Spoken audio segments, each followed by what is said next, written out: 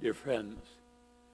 Mentions over and over again in that video that we wait for his first coming, wait for his second coming. And the series that Pastor Schauer chose has served us well these 4 weeks. Waiting with faith in the fact that he's the Son of God. Waiting with hope because we know we have all the power and love of God available in our lives. Waiting with thanksgiving. As we wait, we do not sit and complain about all the things that are wrong. We go beyond that. We lift our eyes to the hills. And with thanksgiving, we rejoice that this Lord and Savior has been born, is in our lives. And on this earth, abundant life through him. An everlasting life when God calls us home. This today is the last of the series. Waiting upon the Lord with gratitude. Waiting upon the Lord with gratitude. I'm using as a text Luke chapter 2, beginning at verse 17. When the shepherds found Mary and Joseph and the baby lying in the manger, and when they had seen him, they spread the word concerning what had been told them about this child.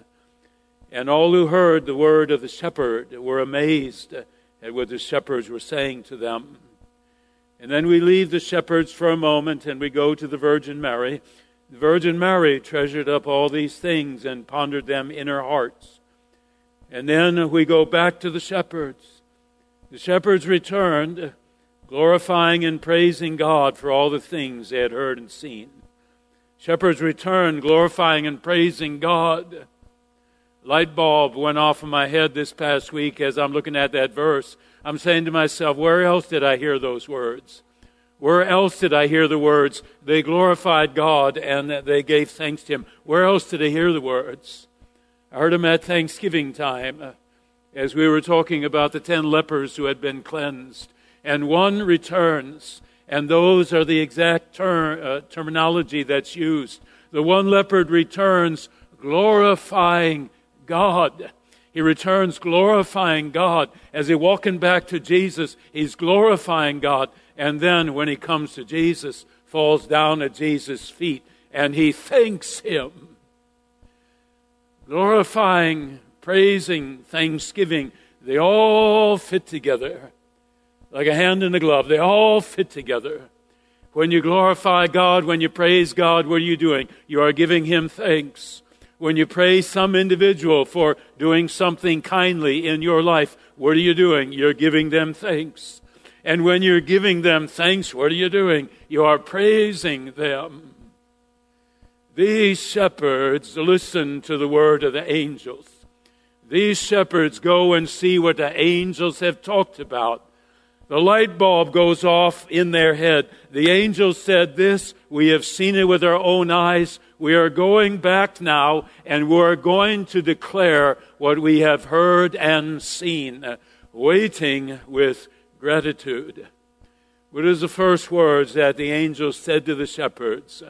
They said, fear not. Why did they say fear not? Because the shepherds were so terrified. The shepherds were so terrified, it could have been the case they wouldn't have heard anything the angels said. They were just overcome with fear. Fear not. Why do the angels say to the Virgin Mary, fear not? Because an angel standing in front of her with this incredible news. And the angel realizes that if she is overcome with fear, she won't hear a single word that he says.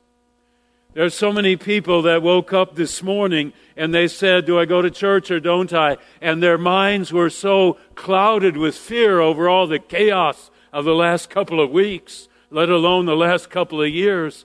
They just stayed in their beds.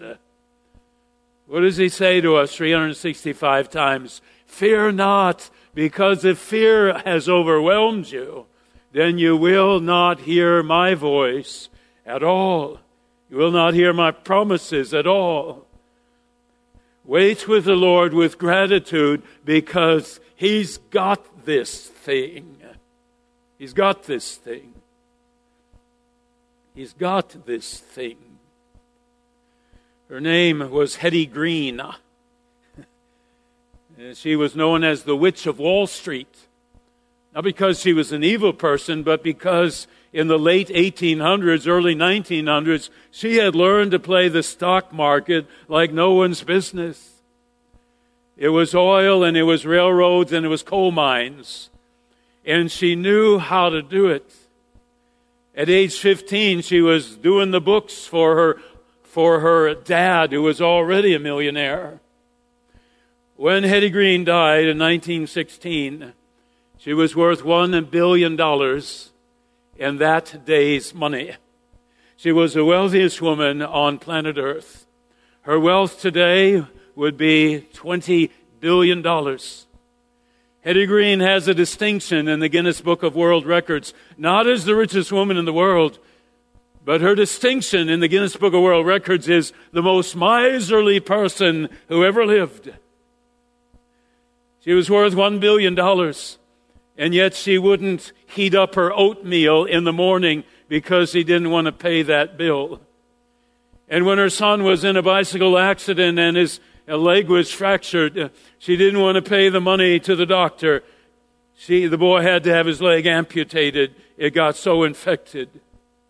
When she died, she's worth $1 billion. She was unbelievably rich, but she didn't realize it. She was unbelievably rich, but if you saw her and if you saw the clothes that she wore and the place where she lived, you would say, she's dirt poor. What can we do to help her? You scratch your head and you say, how could someone be so ill they did not realize what they had? With all of that money, she could have built hospitals and schools and universities all over the country. She could have helped people all over the world. The philanthropy, let alone what she could have done for herself and her family. She didn't grasp because she was ill. She didn't grasp what she had. And a Christian wakes up this morning and they are so inundated with the chaos. They are so inundated with the chaos. The finances, the politics, the virus, they're so inundated with the chaos that with all good intention they were going to get up today and they were going to meander into the church somewhere in this country. And they just laid back down and shook their head and said, what's the use? Does Paul Strand realize what he has? When chaos that he tries to keep out of his life ends up entering his life, does Paul Strand understand what he has? Do you understand what you have?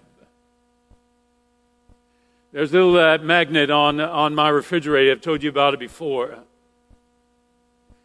little magnet, and on the magnet it says,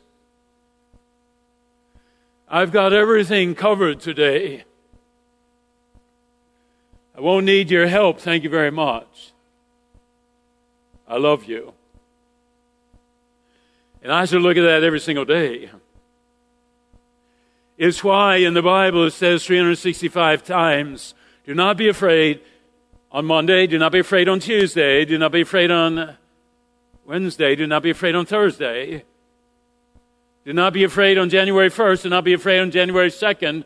I don't want to prolong the sermon, so I'll just stop there. Don't be afraid. Do you know who you have with you?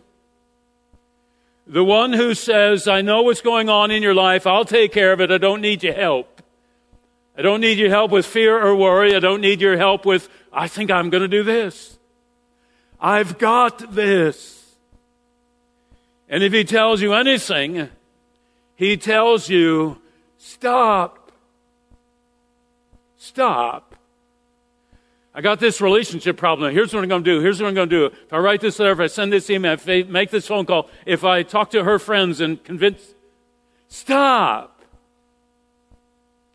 I've got this health issue. I think I'll go to this hospital, this doctor. I better do this test today. Stop. Just stop. If he tells us anything, he says, be still. Psalm 27, I am confident of this, I'll behold the goodness of God in the land of the living.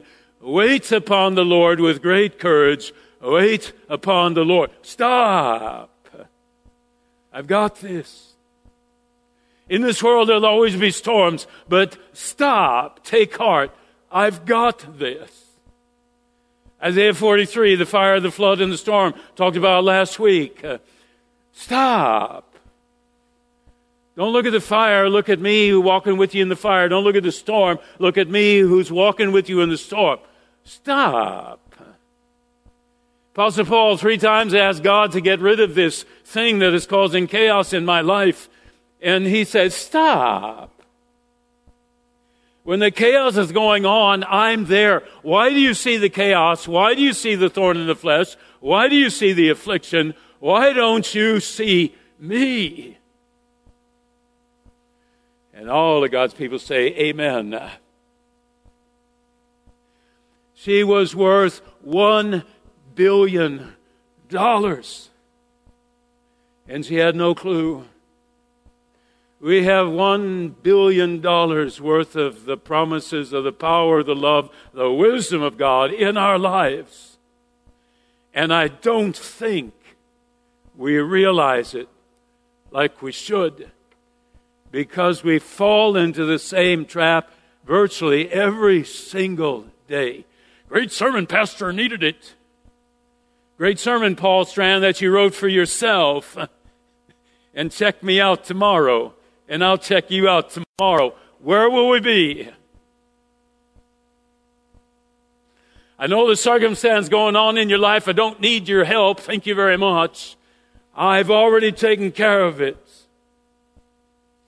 His name was Zechariah. The gospel is Zechariah's song. We got Miriam singing a song after the Israelites have crossed to the Red Sea. We got the Virgin Mary singing the Magnificat when the angel Gabriel delivers the news. And when that same angel Gabriel goes to Zechariah and his wife Elizabeth, Zechariah decides he's going to write a song. And that's what you just heard read. Zechariah, he had been praying to God for decades that he could have a son. He and his wife could not have any children, but he never stopped praying. And when the angel Gabriel comes to Zechariah and says, God has heard your prayer, you are going to have a child, what does Zechariah do? He says, what? How shall this happen? This cannot happen. I've been praying for it every single day, and now that God says it's going to happen, Zechariah says, this can't happen. It's not possible. I'm an old man, and my wife's an old lady, and it just can't happen. And because he didn't believe what he had prayed for, then, he loses his speech for a while. Do you and I do that? Do we pray for something, and then God delivers us, and we say, oh my goodness, okay. And if he does that, then the next week we got something else on our list that we're worried about. He's delivered us in the past. He delivers us now.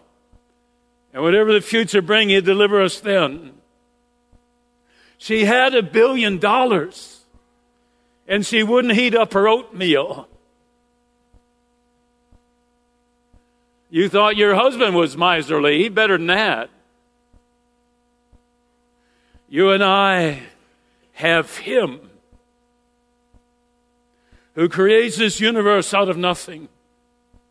Reading the Advent devotions this week, 3/4 of this planet is covered with water. In the devotion I read this week in the Advent devotional, he's got all the waters in the palm of his hands. And the earth itself fits into the width of his finger and his thumb. That's the God we have. And you're worried sick about this, that, or the other. I've got this. James 1:6. If you have doubts when you pray, you are like a wave of the sea driven by the wind and tossed.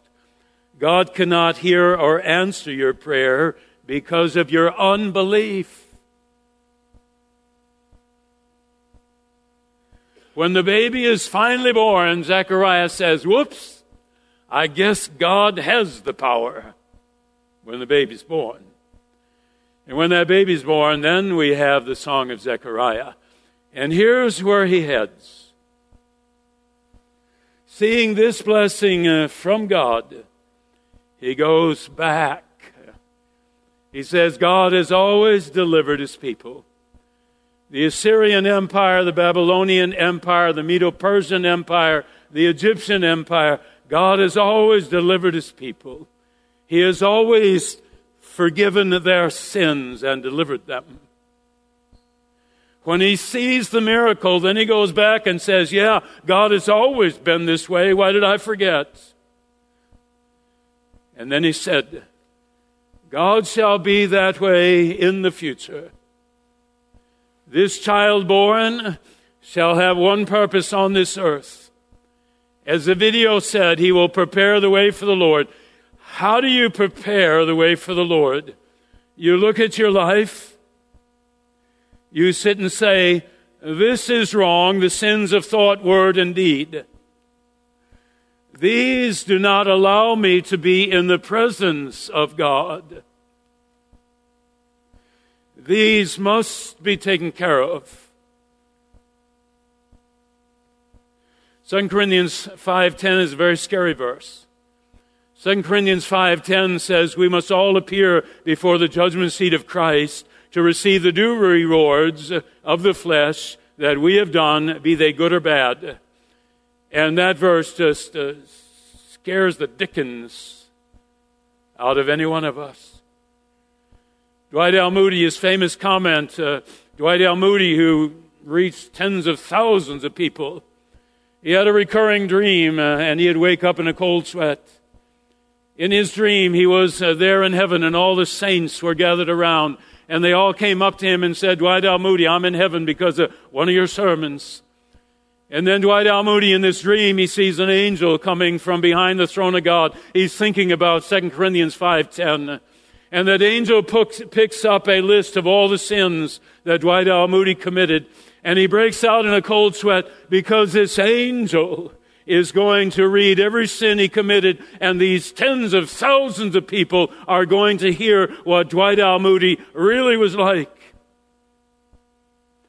And whenever he woke up in a cold sweat, then he would remind himself. He'd write it down on paper. He'd open up the Bible. He would remind himself that every one of those sins had been blotted out. Jesus came from the right hand of God, and he took the list of sins and he tore it apart, trampled it, threw it into the depths of the sea.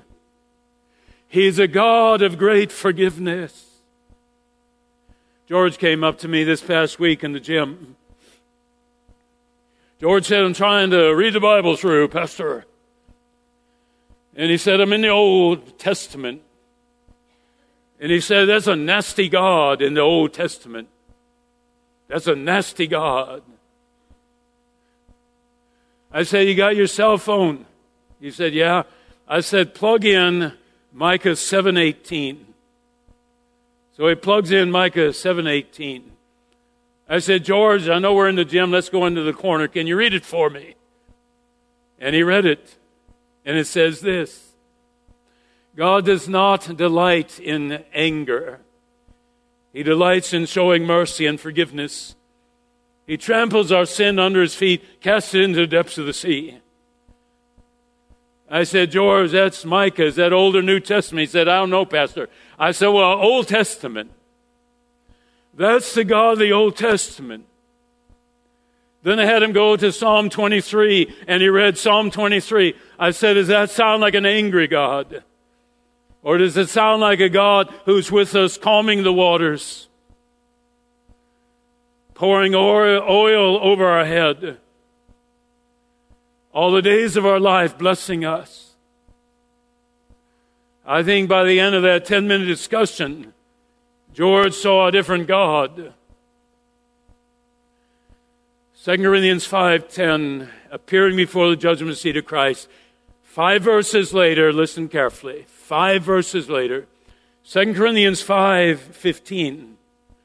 Christ died for all, so that those who live should no longer live for themselves, but for the Christ who paid the penalty for their sin and has now cleansed them, sent them forth. And to drive home the fact even stronger, 2 verses later, 2 Corinthians 5:17. If any man is in Christ, he's a new creature. The old is gone, the new has come. I've been telling you for 40 years that what that verse means is your old way of looking at life changes. Life is not about you anymore. It's about Him and serving others. I've told you that for the 34 years I've been here. I forgot to tell you what else it means. The old has passed away. It means your sins have been removed. Your sin, Simon Peter, has been removed. Feed my sheep. Your sin, Samson, has been removed. Take down the temple. Your sin, Jonah, has been removed. Go and preach to the Ninevites. Your sin, Paul Strand, has been removed. Go and serve the kingdom. The old has passed away, new has come. I don't know if I'll share this at 9:30 because it's going to be live streamed. My granddaughter, Cece, she says to me the other day, Papa, I just took a shower. I don't like taking showers, Papa. But I will say that when I take the shower, I feel so much better.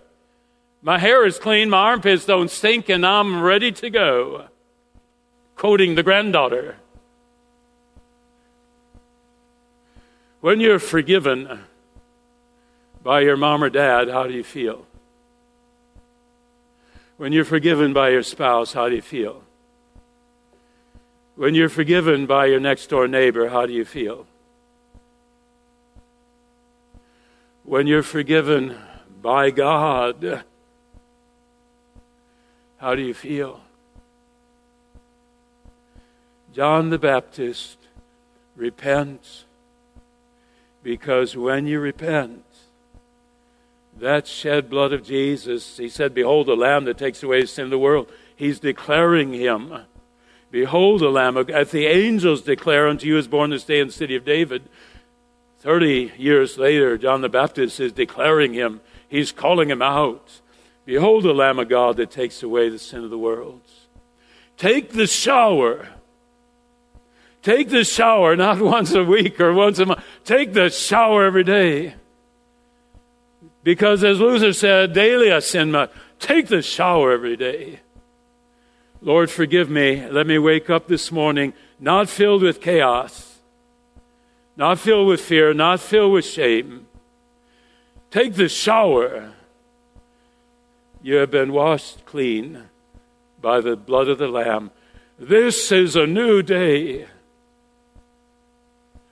Go forth. Wait with gratitude, because you are worth $1 billion. That's who you have. Use him. In our Savior's name, amen. I'm going to get you to rise for a moment. Lord, we stretch the bones. We've been sitting for a bit. We stretch the bones. And as we sit in this sanctuary and leave this place, we need to stretch our bones. We need to take what the songs have taught us, the lessons have taught us, the sacrament has taught us, a message from your word has taught us. We need to take it out with us. And I pray that 24 hours from now, Paul Strand will remember what he preached. And I pray that 24 hours from now, people who listen will remember what was said. We have all this wealth and power available to us. Don't be afraid. I am with you. I don't need your help. Just wait upon me and my promises. In our Savior's name, amen. 3-star General Michael J. Flynn, head of the Pentagon Intelligence Agency, knew all the government's dirty secrets. He was one of the most respected generals in the military. Flynn knew what the intel world had been up to. He understood its funding. He ordered the first audit of the use of contractors. This set off alarm bells.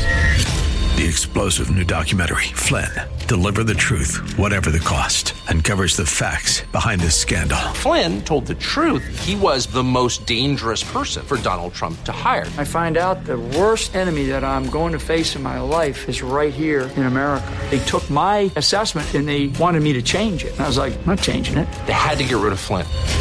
With in-depth interviews, archival footage, and never-before-seen personal records of the man behind the headlines. I just felt like I was drowning. Flynn, Deliver the Truth, Whatever the Cost.